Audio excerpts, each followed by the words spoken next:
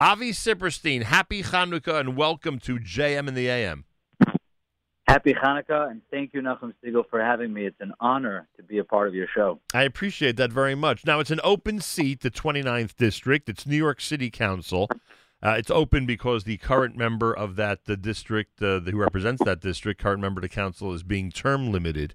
At what point did you say, I am tossing my yarmulke into the ring? At what point did you say, I want to represent the 29th District of New York on the New York City Council? That's literally how it happened. I decided to toss my yarmulke into the ring. It was actually something that started stirring up and brewing up during the early days of the COVID pandemic. As a Hatzalah member responding to multiple calls in the community, we, as you know, Queens was hit one of the hardest from, at least in the beginning. Right. I was responding to multiple calls, and in my responses, I noticed that the protocols that we were being given, that were changing daily, didn't make any sense whatsoever, and they were all being mandated by people in public office. And I just felt that there was something wrong with that. And then as those feelings continued to brew, I took a look around to see who would be running to represent our communities, who had stepped forth from within the community to take that role. And I wasn't really happy with what I saw. And once I realized that there was, that there's a problem that we're about to face, regardless of which of these other candidates gets into office, I immediately began to think about, like I usually do, what can we do to make this better? And together with a few other people, we tried to identify who from our community could represent us. As you know, the climate is changing politically. Things are changing drastically, things that we would never have expected as a Jewish nation, that now we have to, that our challenges now to us are things that we really want to avoid. We tried to identify who would be a good person to represent us. And as the conversation continued, the fingers began to turn in my direction. And so while I've always been involved behind the scenes as far as a community activist, I never saw myself as a front runner or a person in the political, headlight. Mm-hmm. And I gave it more thought. We talked about it. We talked to community leaders. We wanted to see if we would get, enough support and backing. And the responses were resounding. And so I said, that's it. We're going to do it. I immediately contacted a friend of mine who's in the political space. He's worked on some campaigns before. We consulted with him. We realized that we have a good opportunity if we're ready to work hard, and that's something that I've always done regardless of where I am in life or what I'm doing. And so I decided, like you said, to toss my yarmulke into the ring, and it's been quite a wild ride ever since, but it's been an incredible ride. We've been already impacting and changing lives before we've even gotten close to the election. Avi Sipperstein is with us. All right, let's do a couple of things here so people understand what's going on. What's the calendar look like? It's now December of 2020. I'm assuming this is the Democratic primary. Would that be accurate? That is 100% accurate. I'm running in the Democratic primary in June 2021. It sounds like it's a whole winter away, but it's really very, very close. It's much closer than we realize. No, that I understand. And is this, and no need, we don't have a need to discuss your opponents on this show, but just so people understand, is this essentially a race between a couple of people and you're one of them, or is this one of those races where 10 people have declared that they'd like to be city council member? There are actually over 10 people that have declared that they want to be city council member. As far as what they represent, like you said, we don't have to go much into it. They definitely don't represent the same level of value that I do when it comes to, what's important to our community. But if you want to get, if you want to look at it politically, we don't believe that half of these contenders will actually be there on election day. There's a number of things that you have to do as a candidate that makes you eligible to actually be on the ballot. And a number of these people have not really met or are even close to that criteria. So right. On election day, we're talking about probably half of those people, maybe 5 or 6. Well, the truth is that may work out to the benefit of our community, because it might be easier for our community to really influence an election with 5 candidates than if there would be 2 candidates. So it may work out to our advantage to have you in a bigger field and to be able to, to motivate everybody to come on out and win that seat.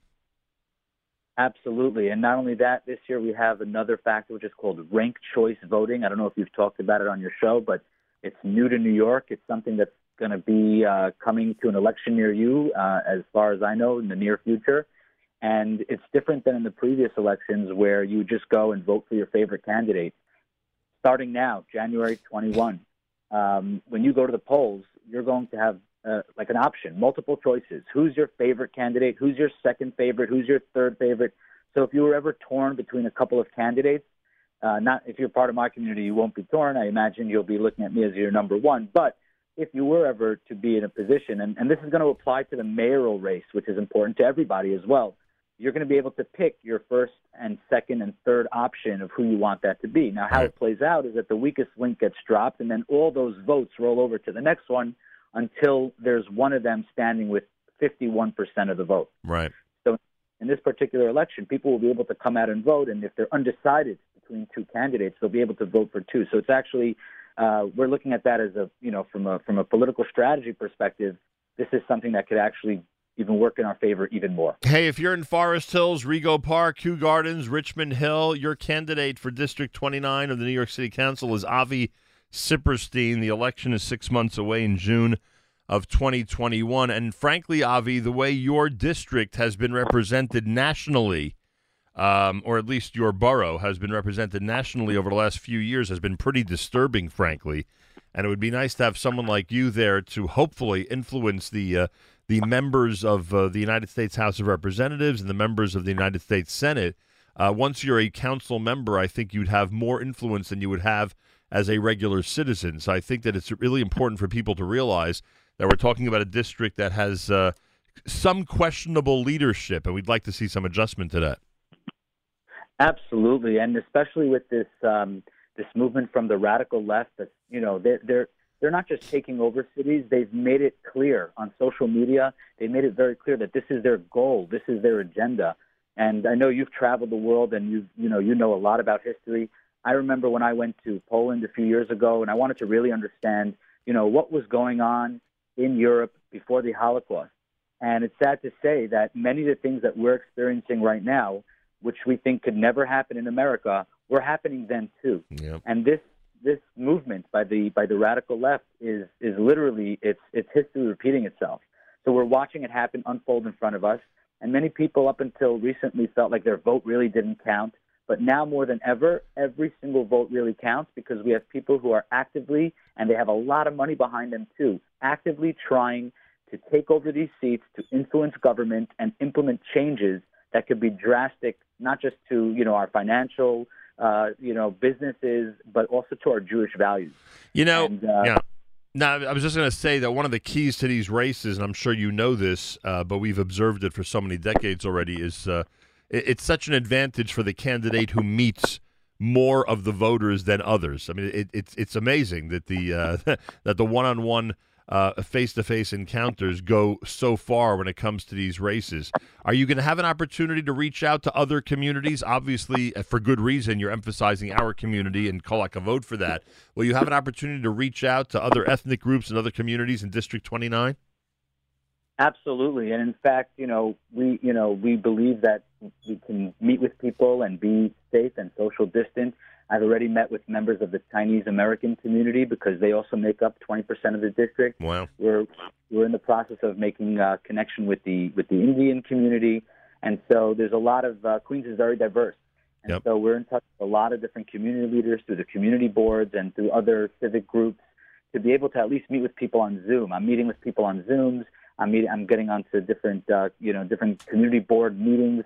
Being able to just say hello, show my name, talk for 30 seconds, that's actually going a long way as well and resonating with some of the people in the community. But what we're hoping for, obviously, is that we're going to be able to get out to events, and hopefully there will be events. And if not, we'll make some events, because we can do it, and we can be do it in a safe way. The truth is, through Zoom, you might be able to meet more people on a typical night than when it's a non-COVID situation. You may be able to use that to your advantage. By the way, you're in a district with some very active rabbinic leaders who really take an interest in the community and really have good outreach themselves to other neighborhoods and communities in District 29. I hope the rabbis and community leaders are going to be helping you through this process, because I really believe we need someone like you on the city council, and it would be nice to see the leadership of our community come out and support you.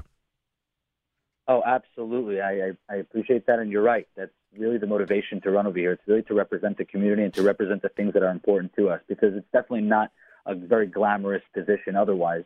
And yes, as far as the rabbis, the support has been, like I said before, it's just been outstandingly supportive. Every rabbi who I've met with has come on board and has opened up tremendous doors and connections in both in the Jewish community, but also in the secular community. Remember, rabbis in our community interact often as members of the faith. Especially in your community. That's why I'm saying it, especially in your community. There's so much outreach going on.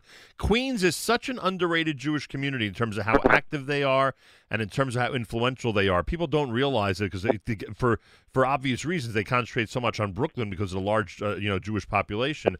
People don't realize how important Queens is when it comes to the political situation in New York.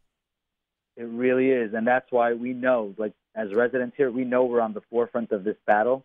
And we're taking it very seriously. And that was the first question that, the rabbis asked. And they said, are you serious about this? And as soon as they realized that this is a very serious candidacy, we've been raising money from day one. Baruch Hashem, the fundraising is doing very well. We're doing a big fundraiser next week.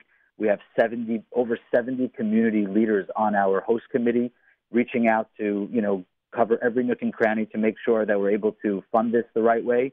But more so than that, we're taking the campaign very seriously. We already have a team of people that are very involved in making sure that our message is getting not just to the Jewish voters, but to every nook and cranny within the community. And the rabbis have been absolutely outstandingly supportive. The website is sippersteinforcouncil.com, sippersteinforcouncil.com. Avi, you were actually born in that district, right?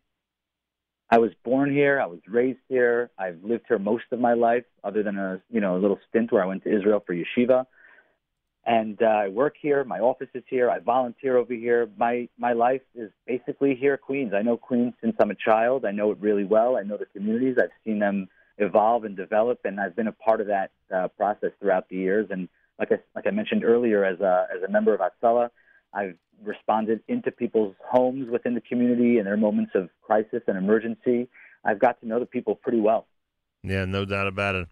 And look, you're really well spoken. I'm very impressed. I'm so glad you're running. I wish you the best of luck, and I really hope our community comes out for you and helps you in terms of financial support, etc. Because we really do need somebody like you, especially in that area of the city. I know you know exactly what I mean by that. Yep. Queens is a very, very underrated, active, influential community in our city, and we need proper representation, to say the least. Go to the website, folks, sippersteinforcouncil.com, sippersteinforcouncil.com. It's Avi Sipperstein who's running in the Democratic primary coming up in June of 2021. I hope you'll be in touch and give us some progress about the campaign down the road. Absolutely. I'm going to definitely be filling you in on how things are going, and Mirza Hashem, once we get into office, we'll keep the connection going. What's your shul, by the way? You're in District 29. Where are you most of the time? Which synagogue? So I actually, my rabbi is Rabbi Sokoloff. I learn with him in the mornings. That's where I daven chakras during the week. Nice. And on Shabbos, I daven in a small, it used to be a shtibel. Now it's a nice building on Metropolitan Avenue called Rabbi Teitelbaum Shul. But believe it or not, since I've announced my candidacy, I've been invited to so many different shuls. I've actually been hopping around. And I've been davening chakras in different places and mincha at this one, and I've been meeting a lot of really amazing people. There's so many shuls in this community. I haven't gotten to all of them yet, but I am slowly making my way down the list. Very cool. Kol hakavod to you. Good luck, Avi, and keep us up to date. Thank you so much. Thank you for your time today, Freilich and Hanukkah, and a lot of continued hatzlacha, all in the best of health. We need him, folks. We need people like him as well. Any young, well-spoken, positive examples for our families and children who want to run for these positions, we should be encouraging them. Avi Sipperstein, sippersteinforcouncil.com. The election 6 months away. We'll keep everyone up to date. Check out his website. You can see how you can donate and support the campaign. And if you're in the Queens area, do what you can. We really need better leadership in New York. And to say it starts with the city council, I think would be an accurate statement. More coming up. You're listening to a Chanukah edition of JM and the AM on day 7 of Chanukah.